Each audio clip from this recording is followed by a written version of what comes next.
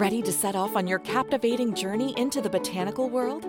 NYBG's brand new online education program, Plant Studio, offers bite-sized courses tailor-made for you to pursue your passion as a budding plant person.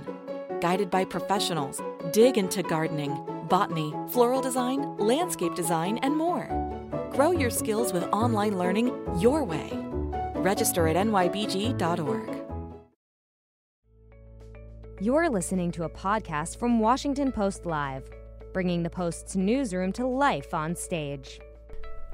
From the economic fallout of the coronavirus pandemic to the racial reckoning that swept the country, this has been a time of profound disruption for the arts.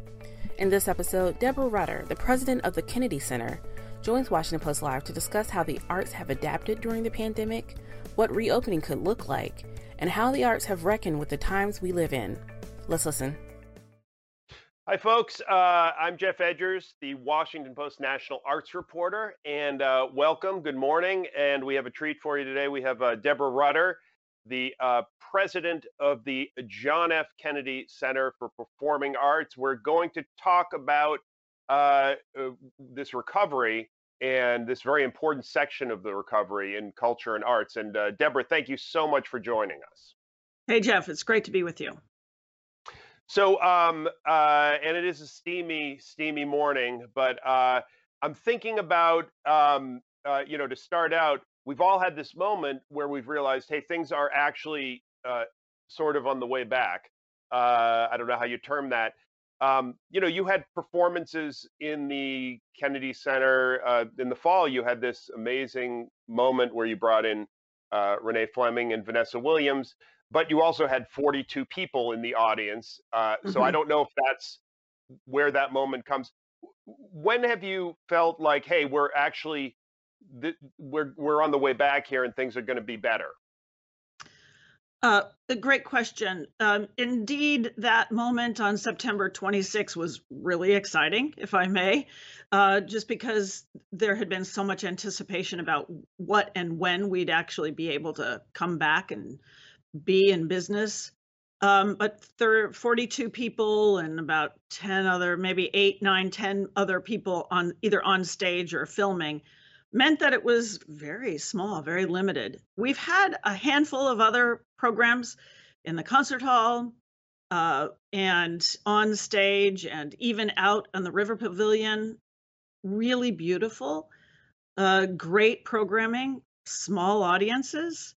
I would say that the Kennedy Center Honors was the moment when it felt like we really could be coming back live. We had about 250 people, but there was a sense of maybe it's just around the corner. Now, the Kennedy Center Honors, I think we have some tape.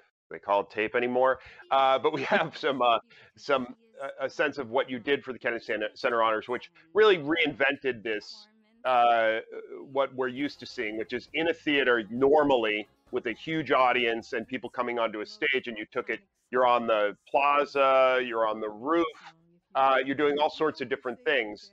Tell me a little bit about how you went about reinventing that, and then also do you do this next year in this way, or do you go back to the way you used to do things? Well, first of all, as you know, we'll never go back to doing anything exactly the same way we did it before. That these shots inside the Opera House remind us that we've had a 42-year tradition of having one evening with a big celebration in that big Opera House. We were determined to go forward with honors because it's important to our country, to our honorees, to our artists, and we really felt like this was going to be an important moment to demonstrate the resilience of the Kennedy Center and the importance, frankly, of the Kennedy Center, not just here in DC, but throughout the country. So we determined back in December that we were going to do it no matter what. We had no idea exactly what it could be like, but I'd seen enough shows that were done virtually, taped, and then sort of pushed together, created in some way or another. And so we said, okay, we're going to go with a hybrid. Don't know what a hybrid really means when we decided that in December last year. But as the months, the weeks, the months, the days progressed, we sort of figured out that we could do a couple of live experiences for our patrons to come and see performances. And if that had to be only 50 people, it'd be only 50 people. It ended up being closer to 250. And that we would then tape things from around the country, really around the world, and pull them together with some live filmed activity here and some that you just saw that was shot across the center. And I'm just so proud of how we were really able to show the whole center to our audience. That part is going to be harder to recreate, honestly, because the Kennedy Center is a really busy place. It's kind of lovely having your own private performing arts center for those of us who come into the building on a regular basis, but it's not what we normally do. We average 2,000 performances a year, which means every single night we have 4, 5, 6 performances. So to be able to film anywhere on campus at any time, and we moved it all during that week, is not going to be really possible. But the idea that you could film things in other places and then for the show on television, actually having a different form of the tribute, that could happen. And ways in which the artists could engage directly with the individuals who are paying tribute to them, that was also very special. So let's you just mentioned all this activity, but we're going to flip back to March of 2020 because that's when everything comes to a grinding halt. You basically have to shut down. And at that point, the Kennedy Center is given, I guess, $25 million through the CARES Act. My colleague Peggy McGlone wrote about this very extensively. And you're trying to deal with all these questions on the fly. Tell me what happens in March of 2020 from where your perspective is. Well, as the city and the country was closing down, we had really no idea. Is this a 6-week venture? Is this a 16-week venture? We had no idea that it would become ultimately an 18-month shutdown, more or less. Because if you think from March of 20 to September of 21, so initially, it was about conserving and understanding what the immediate needs were. It's sort of like a ship. You don't want to just bail water out of the ship. You want to figure out how to preserve the ship so that it can continue to move forward. The CARES Act money came in and was an important lifeline for cash. And that $25 million was used actually literally for cash through the fiscal year and into the early fall. So those dollars that came through an appropriation, and it was really the only way that we could be receiving it. As a federal entity, we actually couldn't receive any PPP. And in the months following, we haven't been able to receive any of the other sources of revenue that so many other arts organizations across the country have been able to access. No PPP, no shuttered venues, no local, statewide funding can come to the Kennedy Center. So we are a unique business model. We're a federal entity, but we operate as a 501c3 in terms of delivering on all of our programs. So it has been really challenging. Cash flow management, making really critical decisions about what kinds of investments we can make. Our operating budget is annually about $230 to $250 million a year, and it will be under $100 million for this fiscal year. And given the lack of earned revenue, we will probably end up with something between $10 and $15 million shortfall in this year. The 25 helped us last year, but we have 9 months of 2021 that has been really challenging for us. Let's so we live in a political world. We know that. When the CARES Act money came through, first you get attacked by some folks for, oh, why are we giving money to the arts? There's so many more important issues. We hear that all the time. But about a week later, the National Symphony Orchestra gets notified by you and by management that they are being furloughed, and that heightens the public relations disaster really at that moment, because people then say, how can they get $25 million and then furlough all those musicians? So tell me what's happening at that point and why that happened. And in the end, it sort of walked back, but explain what we're seeing in the moment there. So, cash is king. Let's be really clear. It takes money to be able to meet payroll and to support all of our and to support all of our expenses, whether those are our people expenses or our operating expenses. We did have to furlough quite a number of our administrative staff as well. The orchestra, when we had made that proposal, it was at the same time that we were looking at it being for a 6-week period of time, because we expected everybody to be coming back to work at the beginning of the summer period of time. I think it was even May 15 that we thought everybody would be back to work. So there was no intention for us to be laying people off and furloughing people for an extended period of time. As it happens, the musicians have received essentially 75% of their salary throughout this period of time. There are members of my staff who are still at also 75%. There are individuals who have been furloughed from the Kennedy Center, and there are people who were laid off altogether. We are a much smaller organization, but it is not just the musicians who have been impacted. In 2019, we actually offered employment to nearly 5,000 individuals, either through W-2 or 1099 employment. And in 2021, at this point, we are under 1,000. We are probably closer to about 800, as a matter of fact. Our musicians, for which there are about 160, are still employed at 75% of their normal salary. We have only about 250 administrative staff, down from about 400. And then we have all of the other artists and performers, ushers, theater managers, stage crew, all of the backstage, all of the artists who perform on our stages who have not received compensation. And it's because we haven't been able to do any work, frankly. The National Symphony Orchestra has been very creative about the way the musicians have done a variety of other types of work. We've recorded a handful of concerts for digital broadcast. We've had a few live concerts, and they're going to be out at Wolf Trap now, which is really great. But the volume of work that we have actually been able to present is so much smaller. I think we are in the neighborhood of 2 or 3 dozen versus 2,000 a year ago. So nobody should be really thinking that this is great, it's all coming back.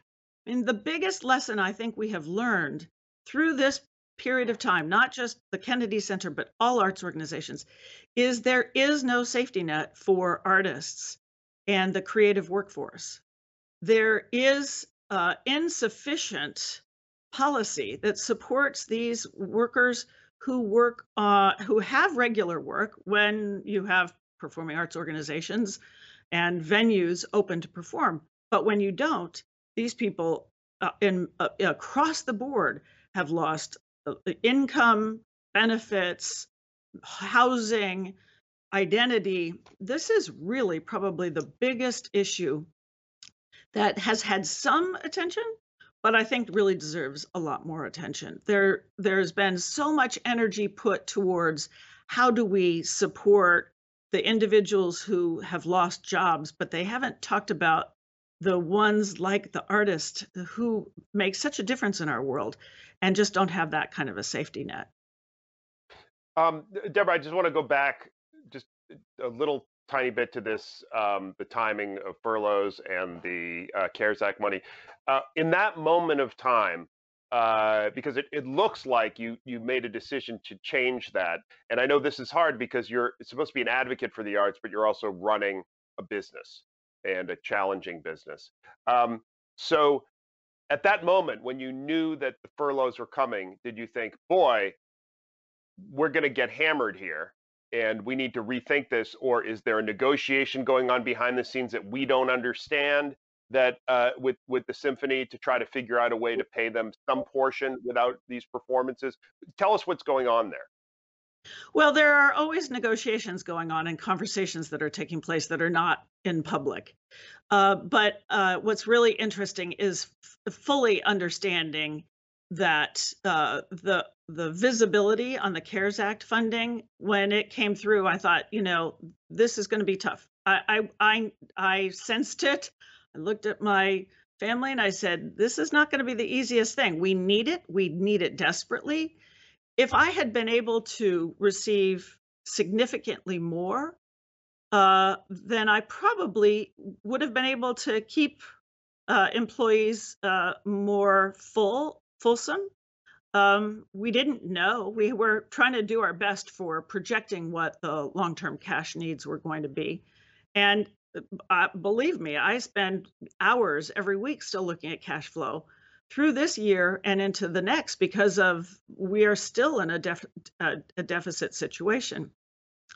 You need to understand that our business model is pretty unique in that we have an orchestra and an opera company, both of which have one type of a business model, which is more dependent on contributions. And then the rest of our organization, which is a presenting as well as producing organization, that has very high earned revenue, ticket sales. And when all of those disappear, the cash that keeps both the opera, the orchestra, and the Kennedy Center going disappears completely, because you have to be able to refund tickets to our patrons. Now, some of them actually contributed them back, but a lot of them went right back to the individual who had the ticket, appropriately so. So our business model, which is quite often really strong compared to other art forms, in this case was really challenging, because I knew that I needed to have cash to be able to refund back to our patrons. So negotiations were taking place on multiple levels, us trying to understand cash flow very significantly, the primary issue, and making very tough decisions for ones that impact people's lives. There's no question about it. And I think the undercapitalization of arts organizations and the fragile business model of not just the Kennedy Center, but so many arts organizations across the country. We're in this tough, really awkward situation. We have a congressional mandate to be the National Cultural Center, and yet we don't get money for that programmatic aspect of our identity. We get money from the federal government to support the physical structure, the building itself. That's great.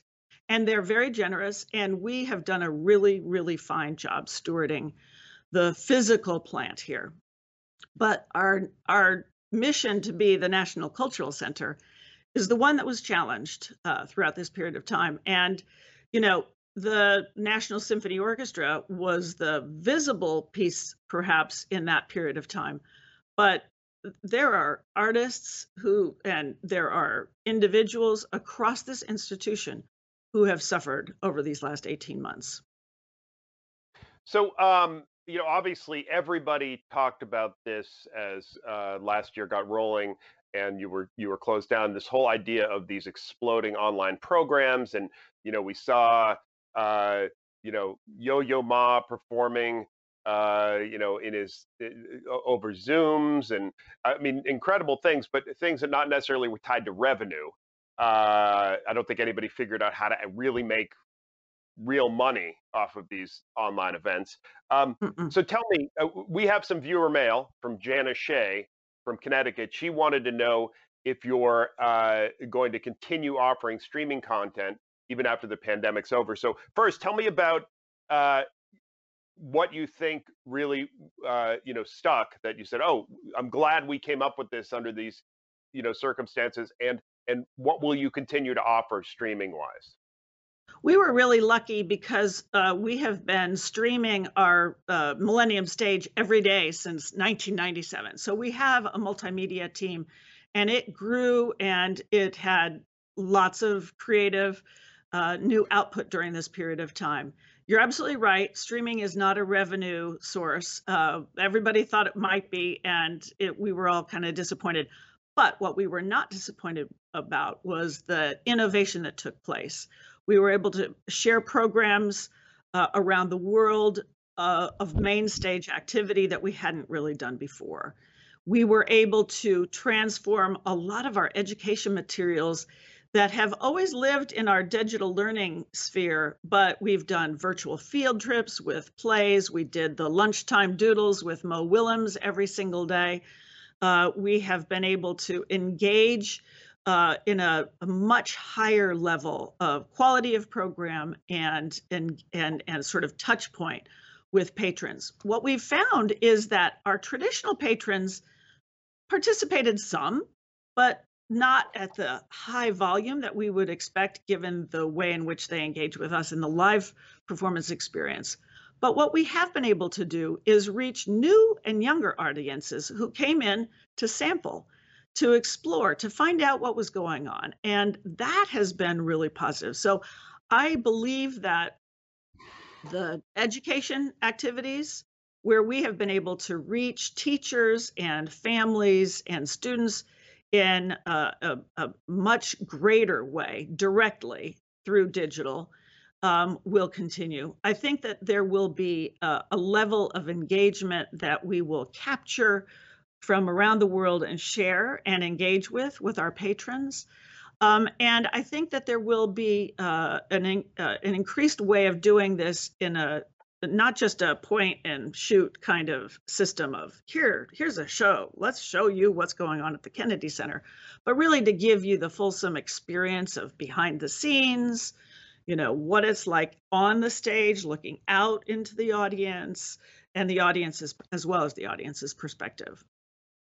It is not a revenue source. It's definitely augmenting though, and it drives people to the live experience, I think. So, one thing I've been wanting to ask you for like 16 months, it's when we got a nice private moment like this, is so President Trump, who is no longer in office, but as we know, he made it sort of an issue to remain outside of some of the normal events that a president would take part in. I mean, whatever your politics, it's wonderful to have the leader of the free world coming in to see your performances. So he didn't go to the Kennedy Center honors. Really was not a present.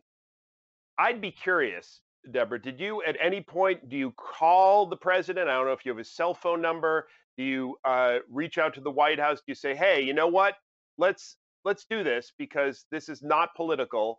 But it would be wonderful to have President Trump and Melania here to see what we do. So absolutely. No, not on the cell phone number, but I know people who do. And certainly our board chair, David Rubenstein, had quite a number of conversations with him, both by phone and at the White House, and spoke to him about it. And I had a very good relationship with the team at the White House, a lot of communication, exploring ways to engage the White House at the center. And the First Lady came a handful of times to the Kennedy Center, and we had quite a number of interactions. She was here particularly to support our program for VSA, and we had an international Artists with Disabilities competition, and she came as a part of the final performance and the award ceremony, and she came for the opening of the Reach. We did have regular conversations to see how they might be able to be involved. And of course, the Kennedy Center, it really is nonpartisan. We have really fine relationships with both sides. The funding that comes to the Kennedy Center is always embraced by both sides. The CARES Act funding actually was initiated by the Republican team who deal with appropriations. They know the value and the importance of the arts. Okay. we're all looking at what, I mean, I don't know if you do it, but I walk into the supermarket. I don't know, am I supposed to wear a mask? Am I not? I just follow the orders because I want to respect the people working there. What can we expect to see in the fall at the Kennedy Center? Are we going to see all the seats full? Are people supposed to wear masks still? What do you envision? Well, of course, we're all learning day by day, and the social norms change day by day. Where we have established it today is that we invite everybody to be wearing a mask when they're in the theater. When they're outside the theater in the large, high volume spaces of the lobby and where you can social distance, you don't need to be wearing, but as you enter and as you are inside the theater, we ask you to wear a mask because we are looking to have people sitting shoulder to shoulder. We had an event for the Washington National Opera just a couple of weeks ago, and I sat right next to, on either side with people. We were all wearing our mask for the performances. When we left to go to the reception, at the reception, we didn't wear masks. So inside the theaters, masks. Still lots of cleaning. The air ventilation as it happens at the Kennedy Center is extraordinary. So we have huge exchange of volume with the air inside all of the theaters in the lobby spaces. Those things are all really, really good and safe. The touch point cleaning will happen, even though we know that that's not a point of transmission. But we are looking at ways in which we can ensure that people not only feel safe, but are safe in our buildings. So we see, we see the Foo Fighters play a full Madison Square Garden in June. We're starting to see shows go, scheduled for Broadway. What do you have a sense of when we say, hey, things are back to normal? I'm assuming it's not just the performers, it's also finding your audience and finding a way to make them feel comfortable. Well, I think the language needs to change.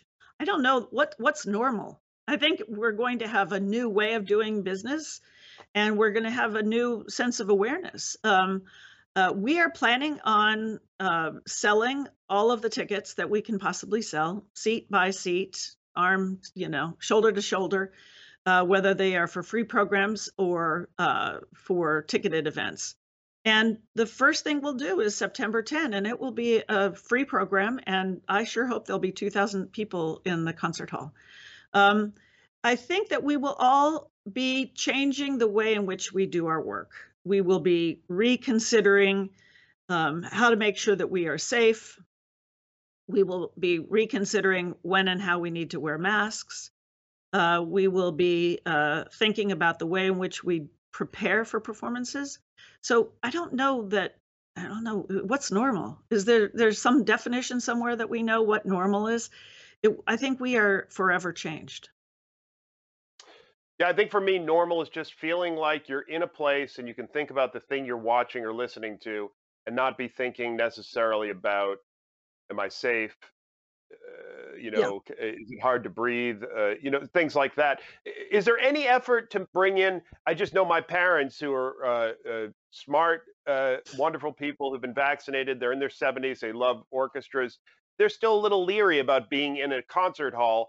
But I'm seeing younger people who are like, oh, my, all set. Now we can get back in there. Is there programming you bring in that's skewing a little younger because of this? Well, that's a really smart consideration.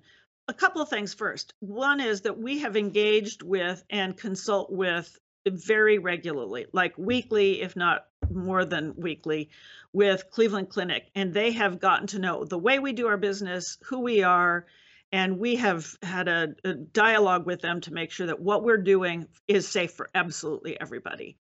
That said, the National Symphony Orchestra, our home team, is probably the one that will be the most busy just because they are here. They are in our employ.